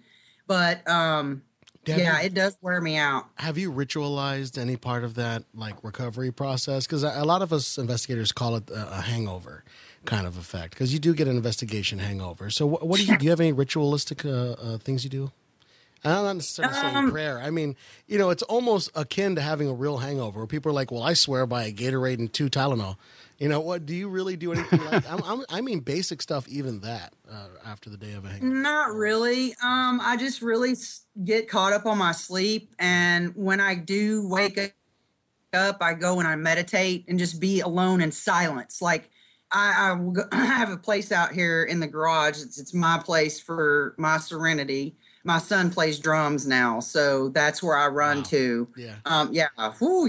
So I go out, and he's great, but you know, he's learning, and I'm like, wow, it's really loud. So I go out, and it's called the Bud Palace, and I just go out there, and I'll light, sage or whatever, or incense, and I'll just sit there in silence and just kind of ground myself. Nice. I've even taken my shoes off and went outside and done that grounding. And just kind of really concentrated on me and my breathing and kind of a detoxification. And it kind of brings me back to center. Yeah. Kind of totally. Letting all that stuff go into the Mother Earth way down through your feet and into the ground and give it back to Mother Nature. Yep. That's kind of what I do when I'm trying to clear myself or get back to center. Right. And if you're noticing a little bit of a disruption in our live show, guys, I do want to make you aware that we are having some issues with the storm here locally. So I do apologize if there is any interruptions on your end. Yeah, we actually had the same kind of storms, I think, viciously come through here a few weeks ago, and we even had some bad weather this week. So I don't doubt it. You may be dealing with some of the Texas rivers. Yeah, that may be because we usually do get the backlash of any storms that come through that low and come up through the Gulf area especially. So I do apologize for anybody listening live. You should have the full, complete, ungarbled content when we upload the show, hopefully Monday or Tuesday, which is when we normally get it done. Thanks, Rob. Thanks for making more words. I'm just kidding. You know, man, you've got you've got the feed on that side as well, so you shouldn't have the same issues, hopefully. But right, no, that's all right. But with that being said, but it's good sometimes, because I know even not being as sensitive, not being empathic, that after you've had 2 or 3 investigations and you've spent all that time reviewing evidence and you spend all that time just staring at a screen or listening to silence and people asking the same questions over and over again. I mean, it does become almost a drudgery at that point. That's when it's good to step back and take that break. Don't be afraid to take some time off, guys. I guess that would be the key message to this, because everybody needs a vacation sometimes. Well, it's that life balance, that absolutely ever vigilant life balance that we have to keep, whether it's our hobbies or work or just our loved ones. You really have to balance that out properly. Otherwise, yeah, it all falls apart. But we actually do have Selena back. We had a brief moment there, Selena, where we lost you for a second because of the connection issues that Rob may be having in his area, or who knows, it may even be mine. I'm not sure. But either way, glad to have you back. But now, Jason, and if I'm not mistaken, and this might be a good time to kind of switch gears just a little bit. If I'm not mistaken, don't we have a clip available tonight?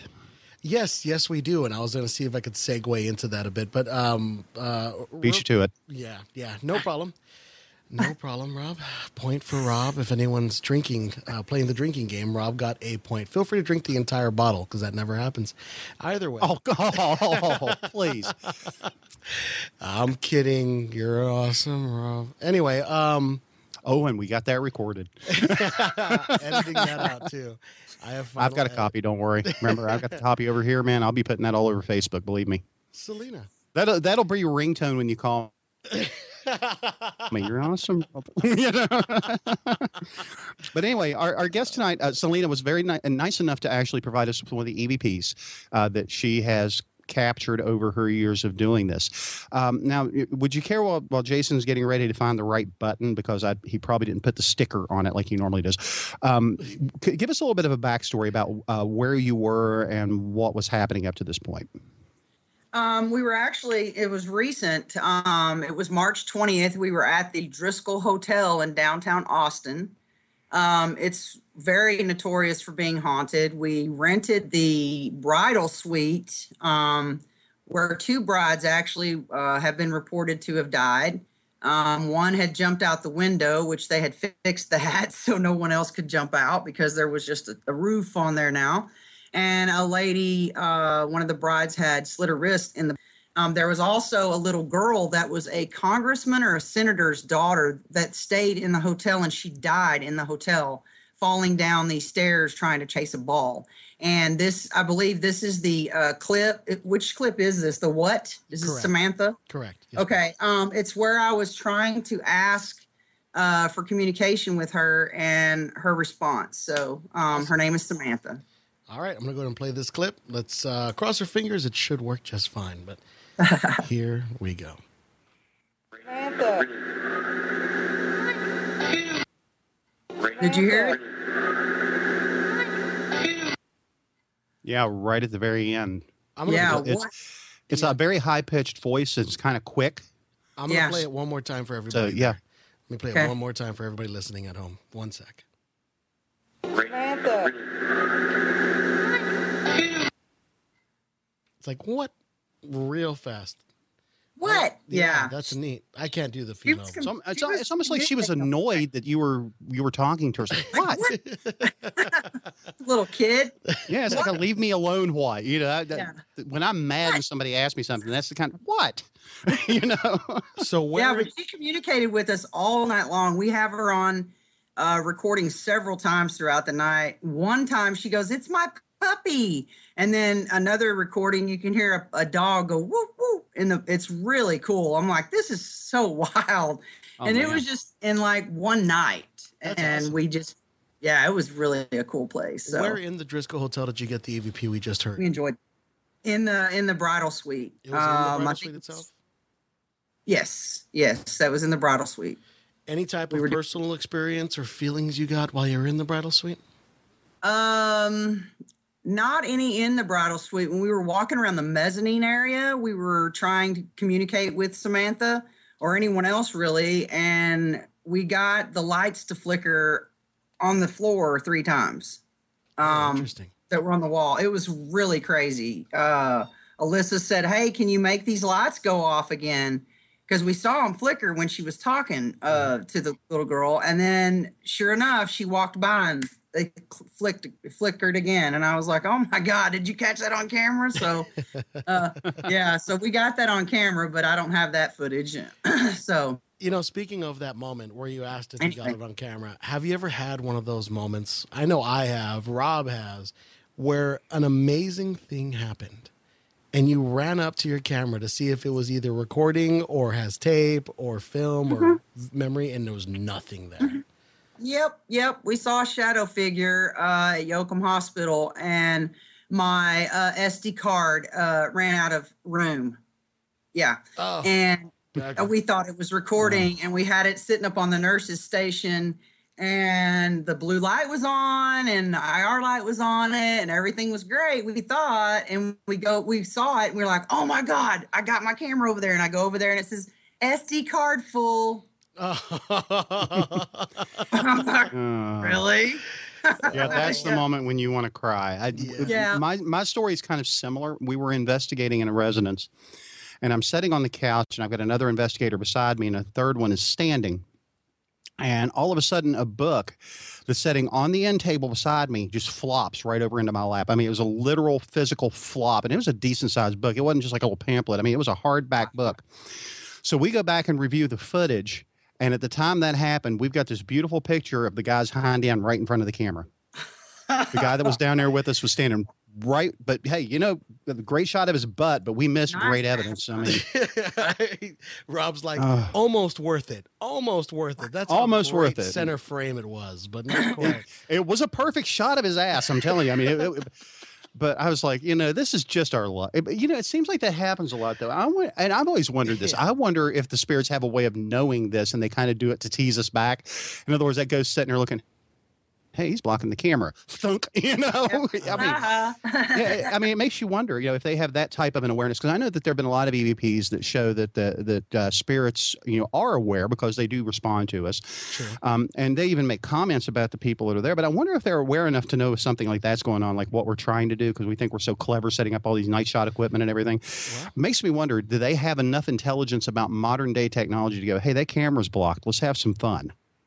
I don't doubt that, because it seems like when you're packing up your stuff, you'll hear footsteps and all your equipment's already packing up, or something will happen when you're packing up to leave. And it's like, seriously, you couldn't have done this crap an hour and a half ago when you had up in every corner of the house? Exactly. Yeah, wow. And it seems like that happens almost every place we go that we find activity. I think they do. I think that's what this.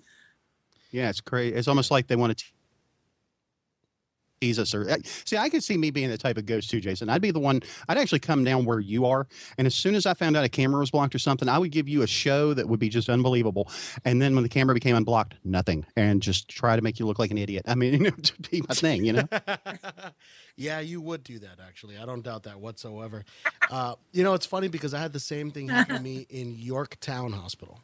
The same thing happened to me when I was recording we had a camera set up there on the second floor where the nuns would sleep. And it was facing a doorway that was out towards the stairwell on the front part of the property. Are you familiar with Yorktown at all, Selena? I've never been there, but I've never been there, but I've heard it's a creepy. Yeah, it's a really nice place if you get a chance to go. I think it's the same owners as the Black Swan Inn, Victoria's Black Swan Inn here in San Antonio as well. They're the same owners, at least last time I checked. But sure enough, a door opened up on the very end of the hall, and we knew where everybody was that were accounted for. And I ran over to the door, and I got there as soon as I could, not the door, but the camera that was facing the door, as soon as I could. And as soon as I checked on it, and this will tell you how long ago it was, my high 8 tape recording I was all out of high 8 tape. Like just out of tape. Just nothing, didn't record a single part of that door opening, no sound, no audio. I got no evidence from it. I'm like, no, why? It just always happens. It's very annoying. But out of the, speaking of locations here in Texas, though, out of all of the locations here that you've investigated here in the state, do you have a favorite? In the state of Texas, I would think that Miss Hattie's in Belton. I've had some really cool things happen there. As a matter of fact, I got one of my Class A EVPs from there.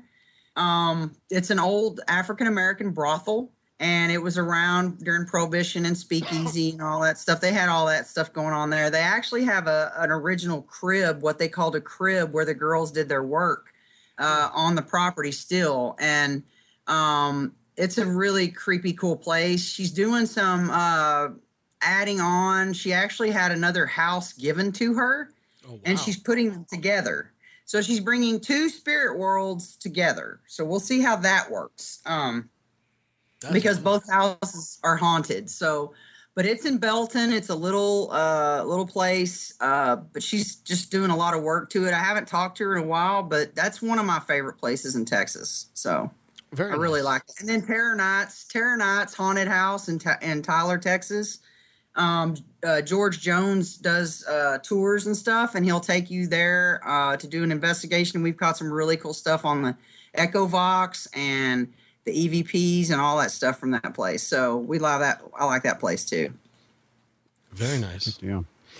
Now, we did have a question asked a little while ago, and we're getting pretty close to the end of the show, so I wanted to make sure that we got this in while it was fresh in my mind.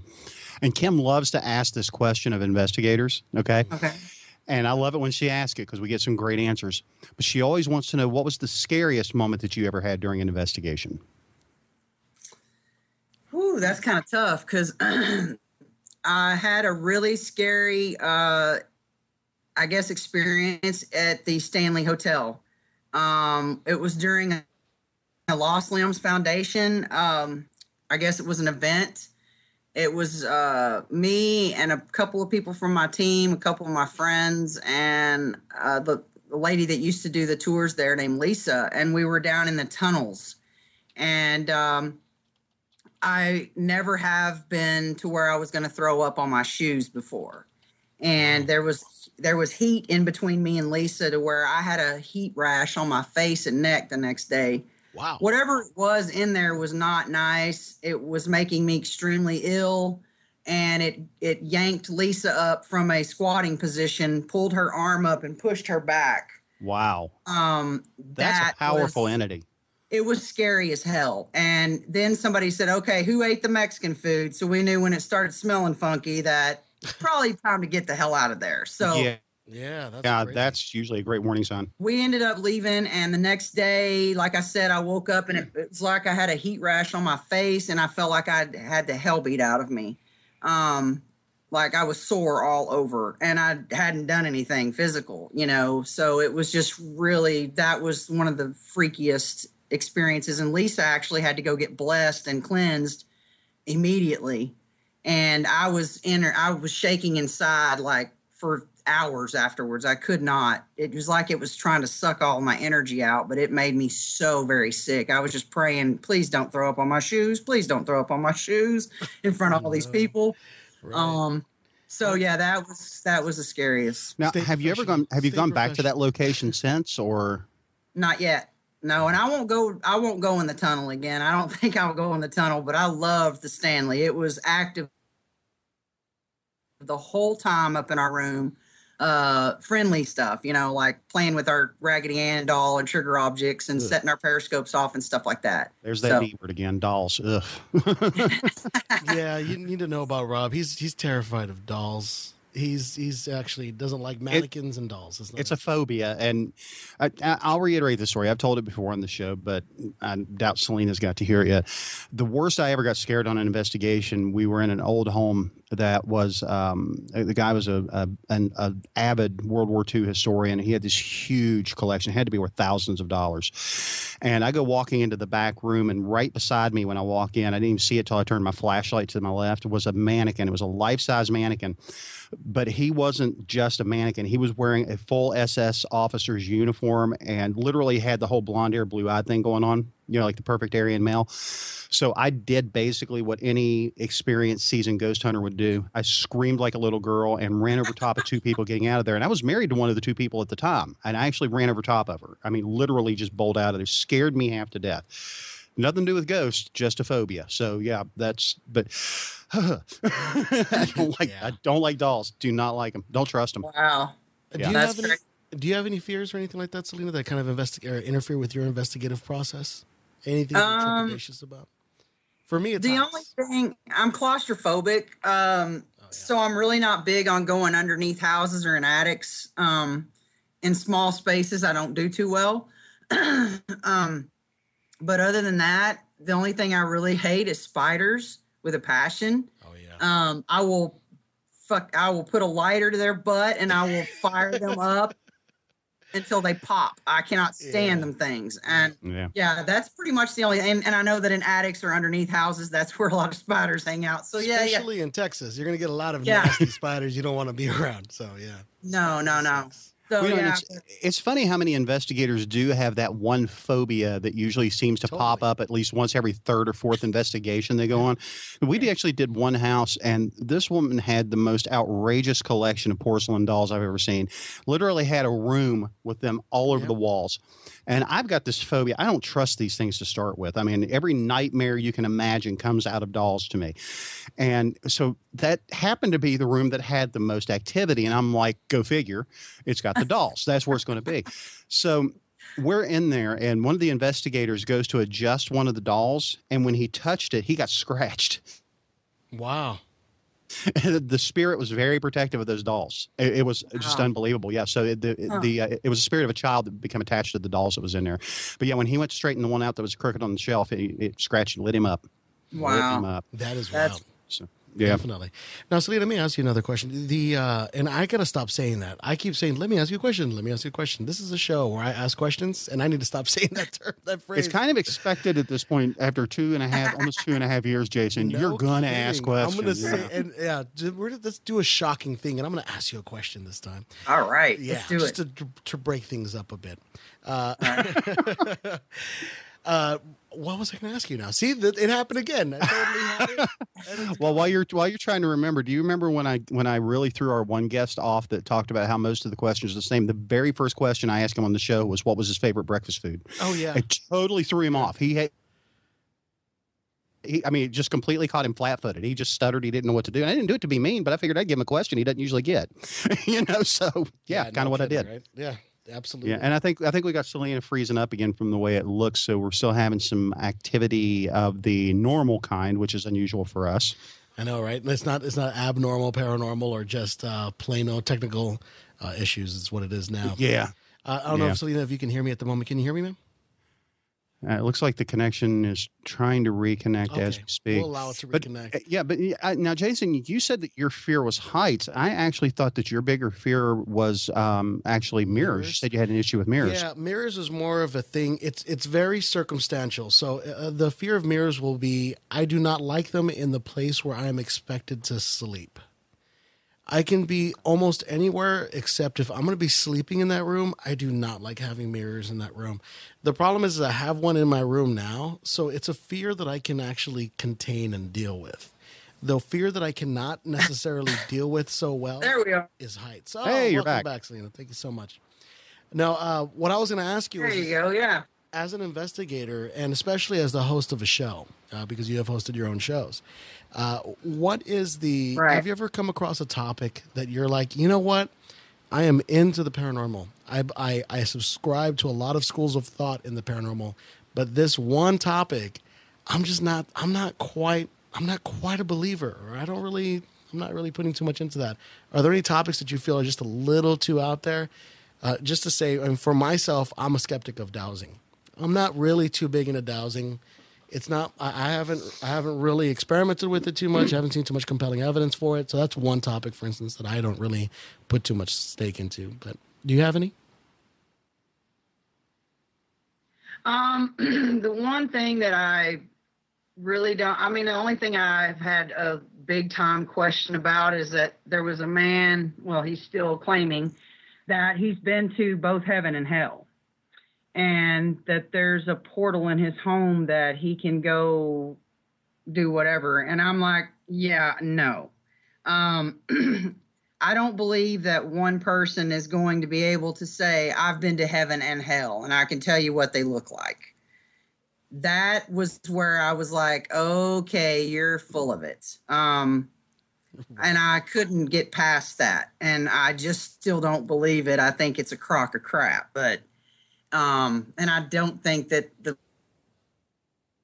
person would be able to convince me otherwise at this point. But it just that's I had a them tough on one. the show, and I was like, "What?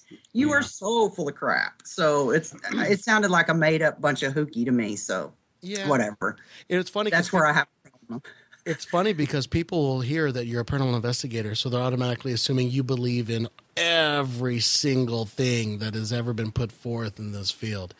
So I'm not really. Yeah. I'm one of those people. I like to ask people that and to illustrate that we don't, as paranormal investigators, believe in absolutely everything. There's a lot of things that we've even had guests on this show, honestly, that I haven't fully.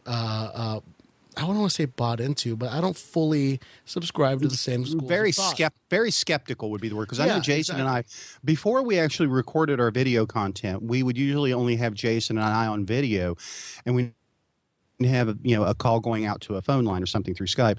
And Jason and I a few times have stopped and just kind of looked at each other over Skype going, like as if to say, did he just say that or did she just say that? Because and it's not that we're trying to be disrespectful to the guest, but sometimes just really catches us off guard with some of the claims that are made. But I found in this field, you get a lot of people that do make these outlandish claims, and from time to time they actually turn out to be at least a nugget of truth. I mean, not in every case, of course, but yeah, actually. Yeah, I'm open to. Yeah, that one was a little bit too hard though. Yeah, that's interesting. I just can read BS pretty good sometimes. And that was just telling high,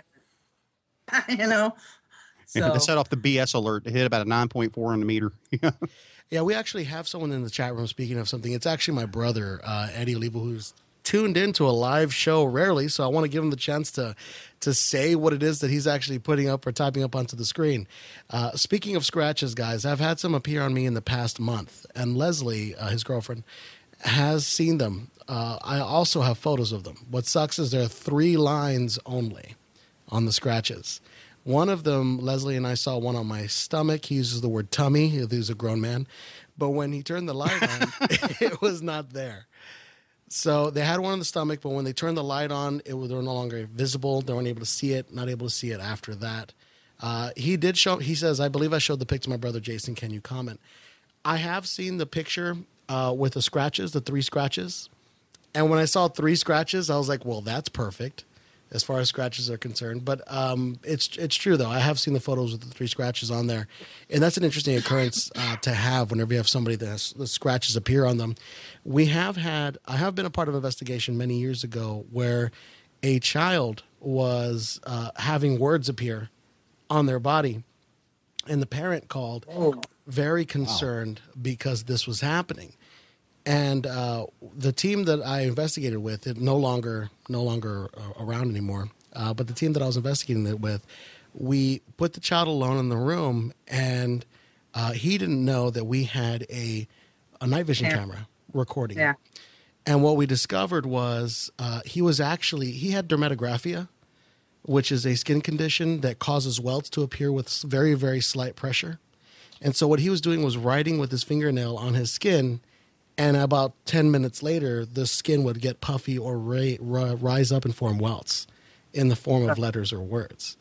So, and the reason I bring that up is because you have instances like this where you have somebody that doesn't have any history of any skin conditions, where you do have 3 scratches appear or scratches appear on them, and then you have the other end of the spectrum where you have people that have conditions such as dermatographia and they're faking it themselves. So how do you tell the difference between those two? I mean, we had the advent and the luck of having the video camera. But Selena, do you know what you would do in this situation when you hear people have scratches? I mean, that's so tough without saying liar. Just can't do that. It is tough. I was on an investigation up at the Galena Murder Bordello in Galena, Kansas, and a friend of mine actually was in the attic by himself and got scratched. And I saw the scratch for myself, but then you question, okay, you're in an attic. Are there nails up there? Exactly. You may have scratched your arm on a nail. You have to question every part of it. Mm-hmm. A lot of times, like, it hasn't happened a lot. My friend get scratched, and it almost looked weird. It was like almost in a V and then one single line.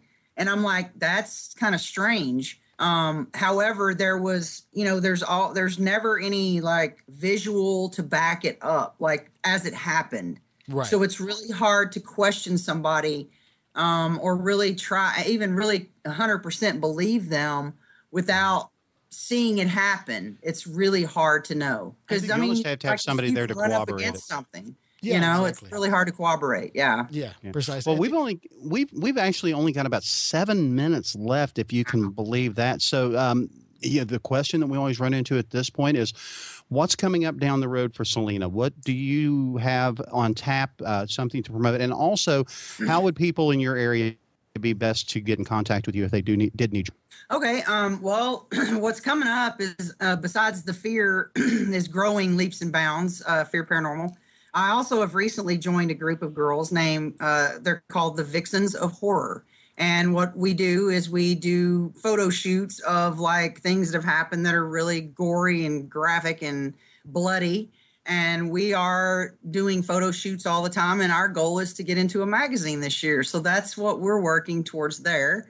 We have a couple of us F.E.A.R. members I'm actually a lead investigator at Waverly Hills May 15th. So in 2 weeks from now, I'll be maybe going down the death tunnel at Waverly Hills, and that's going to be really cool. There's a couple of tickets still available for that at ASAP Entertainment. You can look them up on Facebook and go to their website and get tickets for that, but that's in a couple of weeks. I got really cool stuff going on in June, and then in July I'll be in Florida at the PIA convention. Or actually, it's a conference. It's not a convention. It's not for public. It's for people that have had a team for about a year. So I'm going to be speaking at that with Paul Bradford and Rob Demarest as well.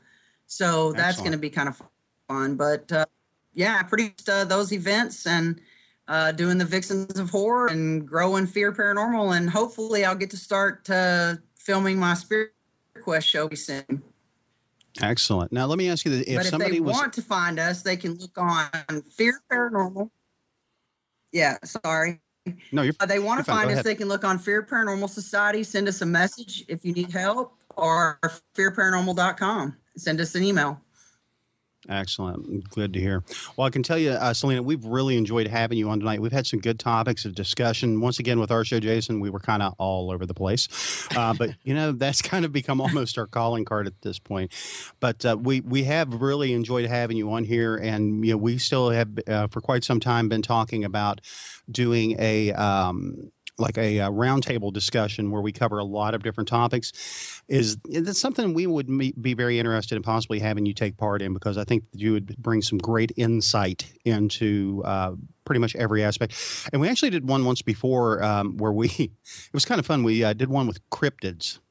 And we had people that had nothing to do with the field come on, and we talked about the feasibility of it. But we actually had one that was made up. Jason and I each made up one cryptid. And it was the panel's job to find out which one we made up. And I actually fooled Jason with sheep squatch. Sheep squatch is a real thing, believe it or not. And wow. I actually caught him with that one, which I was very, very happy about. So but sheep squatch, that was bad. Hey, look at it was bad. Yeah. It was bad. Yeah. Look it up, Jason. Sheep squatch was a real thing, man. I know people say it's a real thing, but that's one thing I'm also dowsing rods and sheep squatch. That's my final answer. Okay. Now, once again, I didn't say it was something that definitely existed. I said it was something that was believed to exist. It was not fabricated by me or you. That was the rules, remember? That doesn't mean that I buy in. It doesn't mean I buy in. Hey, look, I never said that I believed in sheep squatch. I'm not going to be out there shearing the wool off of some 8-foot tall sheep. It's just not going to happen, okay? That was bad. Wow. And what's worse is the way my mind works. My first thought is, why don't sheep shrink when they get wet? Because wool does. Wow. All right, but anyway. Yeah, I never thought of that. Never mind walking a mile in my shoes, man. Try living an hour in my head. That's all, That's funny. That is funny. What an adventure. Oh, yeah. Never a dull moment in there. What was it? I said that one day, Jason, that actually got you cracked up. I know the voices aren't real, but they have some very good ideas, So, yeah. That was a good one. But anyway, Selena, we were very glad to have you on. Stick here with us on Skype for a little bit if you don't care after the show is over, and we'll talk about a few things. But I do want to really tell you, we appreciate you taking time out of a very busy schedule to to spend an evening with us. Oh, well, thanks. It's and great bringing to- some very great topics up, a very great conversationalist. But Jason, it looks like that we are to that point where we pretty much just say on to another. So we're going to be back next week at the exact same time. But we would ask you guys to definitely come back. If you're interested in our live shows, remember we start at 9 p.m. Eastern Standard Time, or in this case, Eastern Daylight Time. So come to livingparanormal.com/live, or you can hang out with us at freedomrocksradio.com for the live show. But as we say, for Selena Roane, for Jason Olivo, my name is Rob Henry. You guys have a fantastic week, and we will see you next time. Have a great night. Adios.